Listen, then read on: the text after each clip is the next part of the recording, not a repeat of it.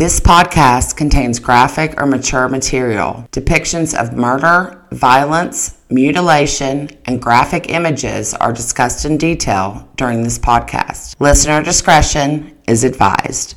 Welcome back. We're the Cold Case Crew, and we're a group of friends who have gotten together to take a look at some of the oldest cold cases around to give new life and, perhaps, a new hope of resolution to a decades-old story that has sadly been silenced by time. My name is Whitney. It's Ashley. And I'm Beth. This week, we will be concluding our Season 1 finale with Part 2 of the WVU CoEd murders that took place in Morgantown in January 1970. This is a two-part series, so if you haven't given our first episode a listen, I highly suggest you go back and listen to it now before continuing on. In this episode, we will pick up where we left off. The bodies of Merritt and Karen had just been discovered on April 16, 1970, 88 days after their mysterious disappearance, with their heads decapitated and notably absent. We'll continue to cover the mysterious triangle letters, which had been sent taunting police with the location of the remains, and move on to possible suspects before discussing the trials of the man who was ultimately convicted of the murders, Eugene Paul Clausen. Ladies, are we ready to dive back in? Let's do it. Let's go. After the discovery of the bodies, the pressure began to ramp up for authorities to determine what became of the girls' heads. Perhaps therein lie the crucial piece to the puzzle, explaining what exactly happened to Merritt and Karen, and how did they end up dead and beheaded in a remote area 10 miles outside of Morgantown? One thing was certain, the police were dealing with a maniac. All of the belongings of the girls, or clues if you will, were located recently within 5-mile radius of where the bodies were ultimately discovered. The items notably had not been weathered by the elements as they would have been assuming they had been discarded on or near January 18th. This led investigators to believe that the belongings had been planted more recently by the killer himself. See, I just wonder. I know that he probably placed some of them, but I wonder if they did some of that, throwing things out the window. One of the purses was waterlogged, so I'd say maybe something I don't know. Like that could have been, I don't know. Governor Arch A. Moore put out a press conference after the discovery of the bodies, stating that he did not expect the state police to call in the assistance of the FBI with regards to the CoEd murders. He maintained that police were pursuing all aspects of the case from the viewpoint of the murdered girls. Almost as though in mockery, a third letter arrived from Triangle, again postmarked from Cumberland, Maryland, and was dated April 21st, 5 days after the discovery of the bodies. It read as follows. The heads can be found from the position of the bodies by striking out 10 degrees southwest for the first head and approximately 10 degrees southeast for the second, roughly 1 mile. You are already 7/10 of that mile. They are within the mine entrance, if you can call it an entrance, considering its condition. They are buried not over 1 foot in depth. The ones responsible for the murders scattered some of the girls' personal effects over the general area, creating a pattern of confusion and making it difficult for you to pinpoint any exact location. My first 2 letters triggered your intensive search. Don't give up now. Sincerely, Triangle. So he's saying the ones responsible for the murders? Mm-hmm. But he's telling them where they're at? He's saying he's not responsible? Apparently. He's trying to throw them off. Crazy Triangle. Since April 8th, 1970, the West Virginia State Police had enlisted the help of Lieutenant Charles West of WVCIB to decipher the author of the triangle letters were via handwriting analysis. He had started close to the investigation, studying persons such as Merritt and Karen's boyfriends, school friends, and so forth. At this current juncture, the author of these mysterious letters was the #1 person of interest in the CoEd murders. But some close to the investigation were beginning to question the validity of Triangle. Remember, in his first letter, he claimed that the bodies would be found within 26 miles south of the city limits, when, in reality, the remains were discovered within 10 miles of Morgantown. They theorized that Triangle had less to do with the murder of Merritt and Karen and was more about garnering attention at the expense of the investigation. What a messed up person, if that's what the person Triangle was doing. Oh, we find out who they are. The bodies of Merritt and Karen were returned home to await burial. Karen Lynn Farrell was laid to rest on Thursday, April 23, 1970, with a private ceremony and burial, which followed at the Wallace Memorial Cemetery in Clintonville, West Virginia. A few days later, Merritt Ellen Malarick was laid to rest Saturday, April 25th, in a private ceremony surrounded by friends and family. A memorial mass for the public was held the following Saturday, May 2nd, at Our Lady of the Magnificent Roman Catholic Church. A fourth and final letter was dated April 28, 1970, but unlike the others, This letter was mailed directly to Merritt's parents, Edward and Margaret Malarick in New Jersey. This letter read as follows. I have sent 3 letters to the Morgantown State Police Department concerning your daughter, Merritt and Karen. The first and second were taken with some seriousness and instituted a search, which was successful in locating 2 bodies, minus the heads, which were needed for other purposes. All of a sudden, the police have been complaining about an error in the mileage stated in my second letter. As one has driven in an oval pattern for 26 miles under the weather conditions of January and under the involved circumstances, it is possible to make an 18-mile error with the precise location of the bodies. Nevertheless, they were found south of Morgantown, as stated in the letter, even to that which was called a logging lane or old mine road.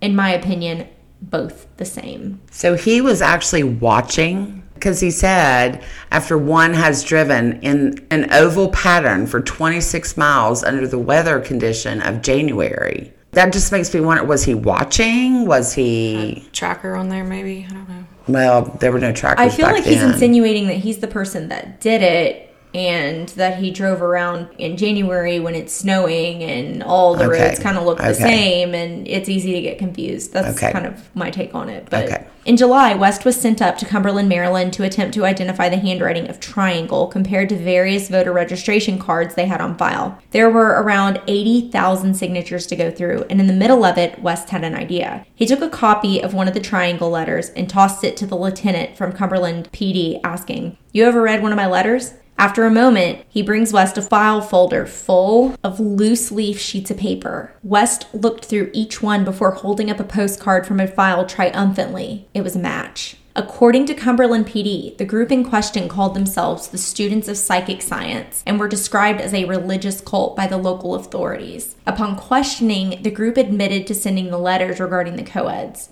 What was learned was that the group was headed up by Reverend Richard Warren Hoover, and that in order to obtain the information about the CoEd's fate, they held an emotional seance. The triangle was a symbol of the Holy Trinity, but members of the group also had ties to the Freemasons.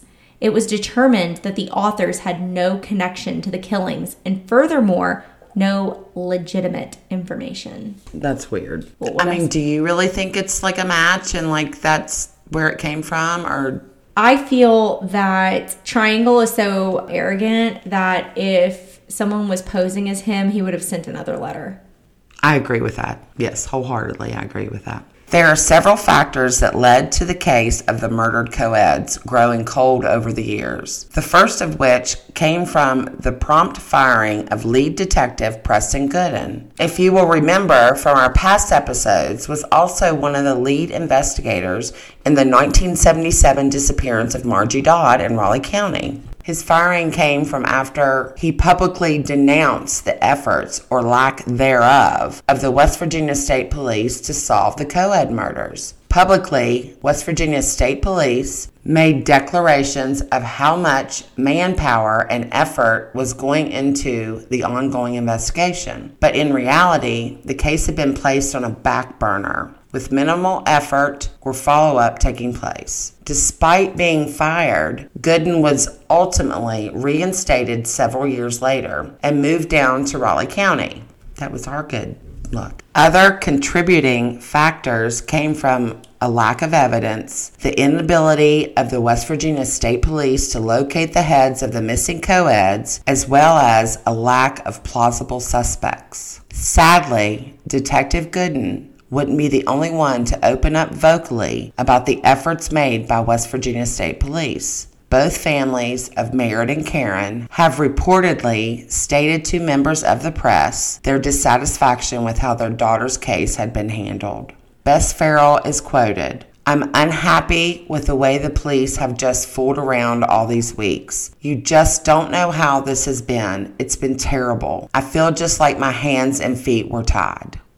Which is devastating. Very devastating. I would want top-notch investigating going on here. Sad. There wouldn't be a break in the case for another 6 years when an inmate who was awaiting trial up in New Jersey confessed to the murders of Merritt and Karen. Eugene Paul Clausen was imprisoned in Camden County, New Jersey for multiple counts against a 13-year-old girl that had taken place years prior. In the weeks leading up to his confession on January 9th, 1976, Clausen was said to have been plagued by nightmares of headless women. At the time, his cellmate was Felton Harp, a jailhouse lawyer of sorts, and it is to him that Clausen originally confessed, racked with guilt and desperate for atonement. In his confession to Harp, Clausen claimed he had picked up 2 females near a movie house in Morgantown and had subsequently taken them for a ride in his automobile, and that he had some type of sexual relationships with the girls, after which he killed and beheaded the 2 students. I thought there wasn't any sexual stuff going on with them. Well, I don't think that their bodies had been raped. Officials in New Jersey contacted Morgantown City Police, informing them that they had a man in prison who they believed to be connected to the CoEd murders that took place in 1970. Officers traveled from West Virginia to the Camden County Jail, obtained a 35-page confession of the murders from Clausen, where he detailed how he murdered Merritt and Karen, and included where he discarded the heads. The following is a summarized version of his account. Clausen visited his mother in Point Marion, PA. He borrowed a car and drove 9 miles to Morgantown, where he was just cruising around to find someone to pick up. He claimed that he liked to have abnormal sex and has to force people to participate with him. When I see someone hitchhiking, I shouldn't say this, but it excites me. And I get a hot feeling all over, and I don't know. I just can't control myself. I just know that I am going to do something. He noticed a couple of pretty girls on the street corner and offered them a ride. When he was out of sight of observers, he claimed to have threatened the girls with a gun and told them to lie on the floor of the car. I was speeding. I was taking LSD, smoking the reefer, didn't know how far he drove, but he pulled into a remote wooded section outside Morgantown. He put handcuffs on one girl and hooked her to the spring under the front seat, made the other girl crawl over the back seat and get undressed. He climbed into the back seat with her and had abnormal sex. They pleaded with me. That excited me more. I told them to shut their mouths and slapped one for talking. The blonde girl screamed. She said I hurt her, but I didn't believe her. I thought she was a pig. He claimed that after he had sex with the girls, he told them to get dressed again and to get out of the car and walk into the woods. He planned to let them go, but they excited him by begging. I went back to the car and got a machete. I shot one girl in the head, and when she fell, she pulled the other one down. He shot the other girl, but the bullet just grazed her. He used the machete to cut off the head of the dead girl, while her friend watched helplessly. The blood excited me. He later decapitated the second girl and dragged both bodies to a section of the woods where he covered them with rocks and logs. I took the heads back to the car and found a large, dirty rag and put their heads in it. I put the heads in the back seat and drove off. And returning to his mother's house, he stopped along the way, got into the back seat, and proceeded to have sex with the heads. He later disposed of the heads by throwing them in a crevice near Point Marion. I threw the gun first, then the heads. At his mother's house, he washed off the machete and returned it to his brother's house. He stashed the handcuffs and several pieces of the girl's jewelry in a vacant house nearby. What the hell?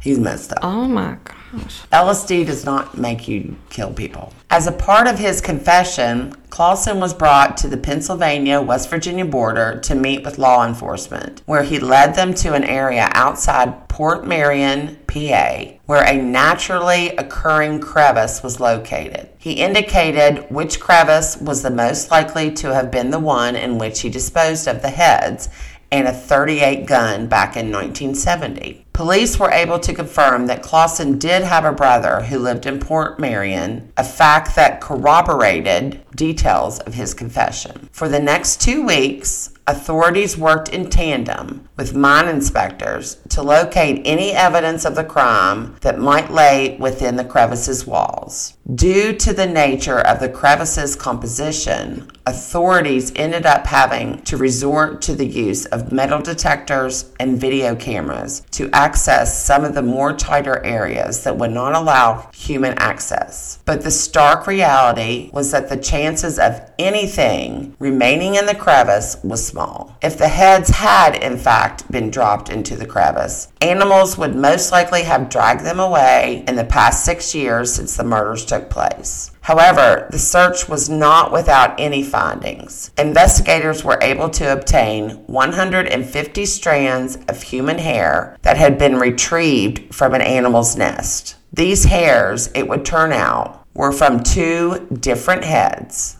one blonde and one dark-haired. Positive identification was unable to be determined. However, as without the heads, authorities were unable to obtain a sample from which to compare the two. But have they tried now since DNA is available? Like, is that just a coincidence to have? You can't test hair. It has to have the follicle attached. If it's just a hair but it doesn't have the follicle, it's not going to provide anything. It has to have that follicle attached.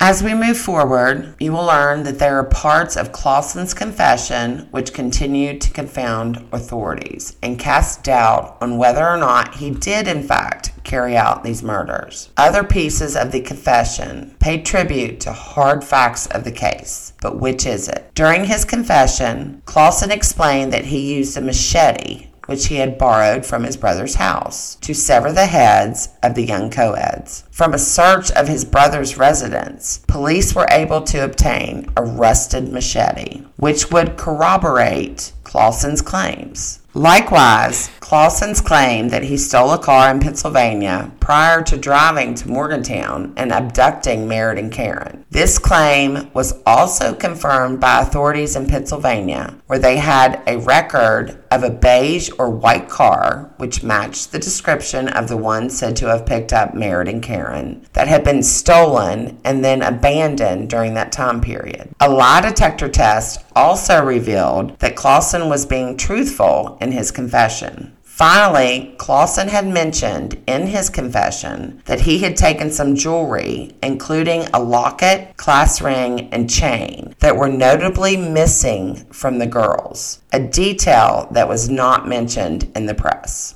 Other parts of his confession, however, just didn't seem to add up. According to Clausen, he had quit his job 2 weeks prior to the killings, but upon further investigation, records showed that Eugene Paul Clausen had actually been at work on the day the girls disappeared. Clausen's timeline of events was also called into play. Given the distance and amount of time it would take to commit the crime, could Clausen have feasibly even been able to commit the crimes? Under the right circumstances, it would appear that he could have, maybe, but many believe the actuality of Clausen being able to commit the crimes in that time frame was slim to none.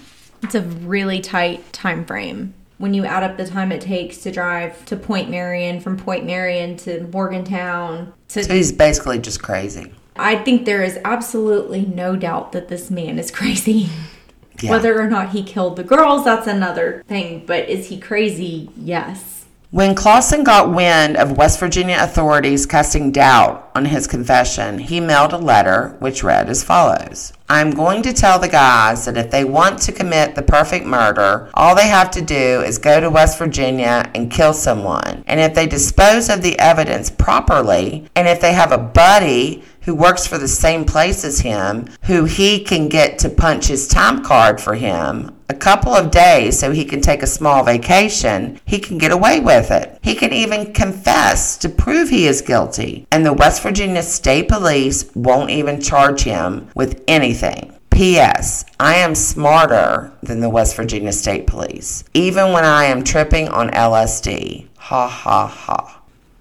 God. Further proof that the man is insane. Cray cray. Back in New Jersey in April 1976, Eugene Paul Clausen pled guilty to a 9-count indictment of sexual offenses against a minor. He was sentenced to a maximum of 15 years in prison. The same month, the Monongalia County grand jury officially indicted Clausen on 2 counts of murder in the first degree. His trial was ultimately set for October 1976, but first he was forced to undergo a mental competency test, which was scheduled for August. To everyone's surprise, at the arraignment, Clausen recanted his previous 2 confessions and entered a plea of not guilty. According to Clausen, he only made the confession as a means to circumvent his conviction on the charges against him in New Jersey. It was his belief that if he confessed to the murders in West Virginia, New Jersey would drop the charges against him and extradite him to West Virginia. From there, his story would not stand up in court, as he did not commit the murders, and he would be let off.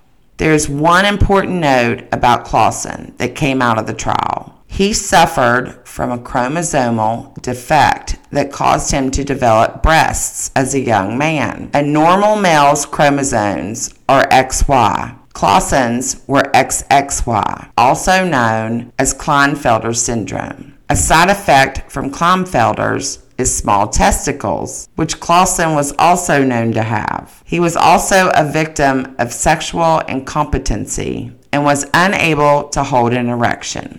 At trial, a jury made up of 7 men and 5 women sat and listened as Eugene Paul Clausen took the stand in his own defense, presenting the above-mentioned facts about himself, as well as his alibi for the time of the murders. He was working at Weyerhaeuser Paper in Philadelphia. Clausen also claimed to have learned the details of the slaying from a 1973 edition of a detective magazine who ran a story called The Case of the Headless CoEds, which was based on the murders. Unfortunately for the defense, Clausen's confession, the hair located at the crevice, and the machete were all allowed to be presented as evidence. Interestingly enough, though, 3 policemen who worked the case took the stand in defense of Clausen, expressing their doubts of his involvement. Specifically, Preston Gooden stated that per Clausen's confession, he made claims that he had drugged the girls' bodies to the burial site by their feet, when in reality, evidence proved that the girls had been drugged by their shoulders. He also noted that there were no clear indications of sexual assault, something that was confirmed by autopsy but juxtaposed by the confession. Nevertheless, Eugene Paul Clausen was found guilty of first-degree murder without the hope of parole. He was returned to New Jersey to continue his prison sentence shortly after the completion of trial. But this wouldn't be the last we would hear of Eugene Paul Clausen or the question of his involvement in the WVU CoEd murders. Clausen maintained his innocence in connection with the murders and appealed to the Supreme Court of West Virginia to allow for another trial. In September 1980, the Supreme Court overturned Clausen's conviction and he was granted a new trial, which took place on October 26, 1981. This time, the trial occurred in Elkins, a town in Randolph County, as a means to prevent any bias from locals of Monongalia County. A 9-woman, 3-man jury heard the case, and after a 3-hour deliberation, Eugene Paul Clausen was again convicted of first-degree murder, but this time with a recommendation of mercy. Clausen continues to maintain his innocence. In his last statement to the press, he exclaimed, "I'm still not guilty. I didn't do it." Still sketchy. It's very sketchy. To make up all that of his confession. As we mentioned before, there are several other suspects of note in the WVU CoEd case and many who still believe Eugene Paul Clausen innocent, at least of these particular murders. We will only be touching on two of the most notable. However, if you want to pick up a copy of the WVU CoEd Murders book by Jeffrey C. Fuller and Sarah James McLaughlin, they discuss the case in full detail and highlight many more potential links that were investigated over the years. There were also part of the podcast Appalachia Mysteria, Merritt and Karen, the WVU CoEd Murders, which has also been a great resource for all things regarding this case. I highly recommend you check them out if you want to learn more. The first person of interest is a man aptly named William Bernard Hacker. Hacker was a mine foreman with ties to the Weirton Mine. He grew up and spent many years in Fairmont, West Virginia, a town that is very close to Morgantown. In 1927, it is known that his first wife came up missing. When questioned by police, Hacker's two young children claimed, "Daddy carried something out of the house this morning in a sheet." Hacker did time for his involvement in a double murder which took place in a bar in Fairmont in 1952. Because of his expertise in the mines, he was set to work as a supervisor in the Moundsville State Penitentiary mines. In 1964, he rescued a fellow worker in an accident and his sentence was commuted as a result.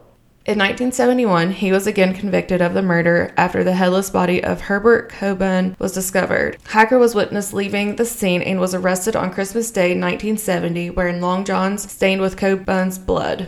Due to the nature of the crime, he was questioned in regards to involvement with the WVU CoEds. Hacker refused to talk to the West Virginia State Police when they initially questioned him about his involvement. However, it is known that several polygraphs were given to Hacker regarding the CoEds. The first was ruled inconclusive because of jackhammering that was occurring outside the police station when the polygraph was given. The result of the second, which was led by Preston Gooden, had never been made public. It was Gooden's belief that this lead should be pursued further. It's my personal opinion that Hacker could be involved. The final person who could have potential ties to the CoEd case is a man by the name of John Brennan Crutchley, also known as the Vampire Rapist. Crutchley would have been 24 in 1970 and grew up in Pittsburgh, near the West Virginia-PA border. His mother was from Bridgeport, West Virginia, a town located only 40 miles from Morgantown. Crutchley is a convicted kidnapper and rapist who is suspected of murdering more than 30 women despite never convicted of murder charges. Crutchley's first victim disappeared in 1977, with his last offense occurring in 1985. Many of his murders took place in Pennsylvania, Florida, Maryland, and Illinois. Despite the fact that the murders of Merritt and Karen occurred before Crutchley began his killing spree, it isn't necessarily out of the question for him to have had a first victim or more that are unknown occurring prior to 1977. There are several similarities between the CoEd murders and Crutchley's later killings which have led some to develop the theory of his involvement.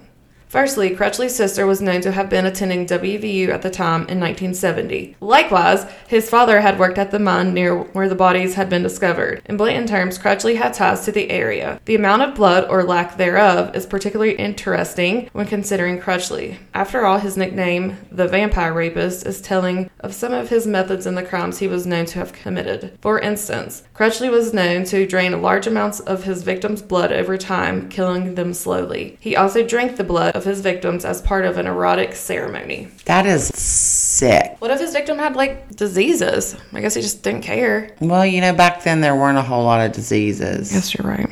Crutchley was also known to have driven a little white car in 1970. One that has been known to brag was nondescript and lacking in identifiable features. He likewise had a pattern of disposing of his victim's body in the woods. When he was ultimately arrested in 1985, authorities confiscated over 20 women's necklaces believed to have belonged to his victims. Remember, the necklaces belonging to both Merritt and Karen were reportedly missing. How did he find his victims? Mostly from hitchhiking. He was also known to have dismembered several of his victims and had even intimated on numerous occasions to have killed numerous women by means of decapitation. I think he's a very viable suspect. He's one that Jeff Fuller with the podcast and the book brought up, and I thought he presented a very valid case.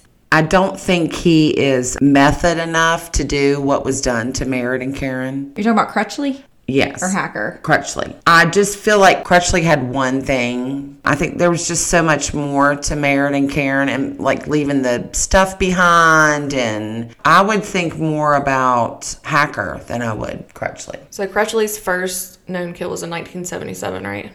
Yes. So I think maybe he could have heard about this and that gave him But this was in 1970. This would have been 7 years before. That's what I'm saying. He heard about this, and then that gave him... That got him going. Yes. Got him going. He liked the fact that the heads were cut off, maybe. Or He got aroused by that. Yeah. There was something that was arousing for him. So what do you think? Did Eugene Paul Clausen commit these heinous acts against Mered Malarick and Karen Farrell?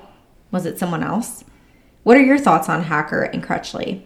I'm going to go ahead and open this up for commentary. This is the part of the podcast where we discuss theories and volley around ideas about the case. Ladies, who would like to begin?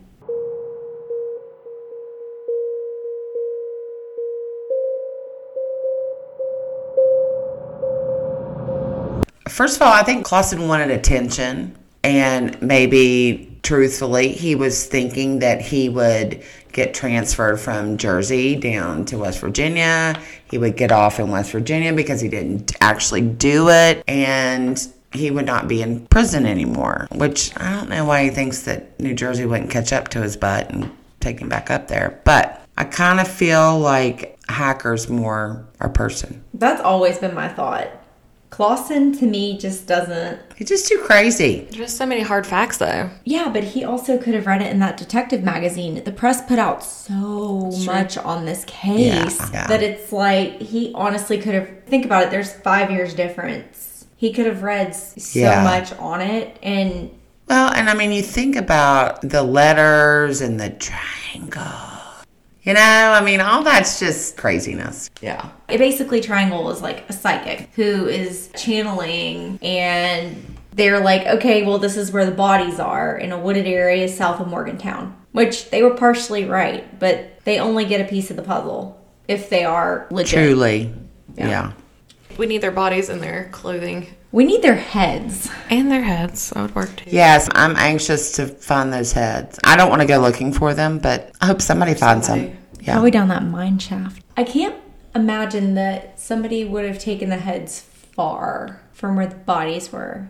You know what I mean? Well, if it were up to Clausen, he stuck him in the car in an old rag and... Had sex with him. And then threw him in a crevice. And that was way more than I could have ever imagined that somebody would do with someone's heads. So if it was not him and it was someone else... I feel like he gave way too many details. Like, who knows? Way too many.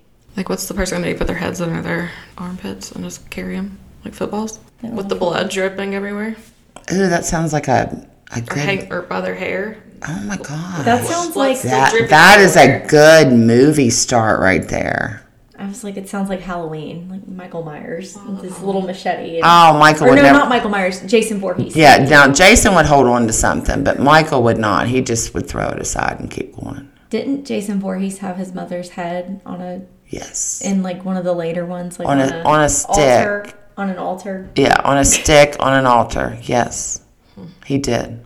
It has been 52 years since the murders of Mered Malarick and Karen Farrell, and to some, their case is still believed to be cold. If you or anyone you know has any information regarding the murders of Karen Farrell and Mered Malarick, please contact Crime Stoppers at 304-255-STOP. You are able to remain anonymous and are not required to give your name. We are a very interactive group. Check out our blog that's been posted up on our website, www.coldcasecrewwv.com. Here we post pictures, newspaper clippings, and information pertaining to the case. We're also on Facebook, Instagram, and TikTok. Don't forget to like, share, and subscribe to the Cold Case Crew. Share. Thank you everyone so much for listening. This wraps up season 1 for the Cold Case Crew, but don't worry, we'll be back on October 5th, 2022 with our season 2 premiere episode, The Tragic Murder of Evelyn Shrewsbury. You can also catch us over on our Patreon, where we post episodes bi-weekly for our blind reaction series starting at the $5 level. Do you have a case that you are interested in hearing about on our podcast? Send us an email at coldcasecrew00@gmail.com and let us know who you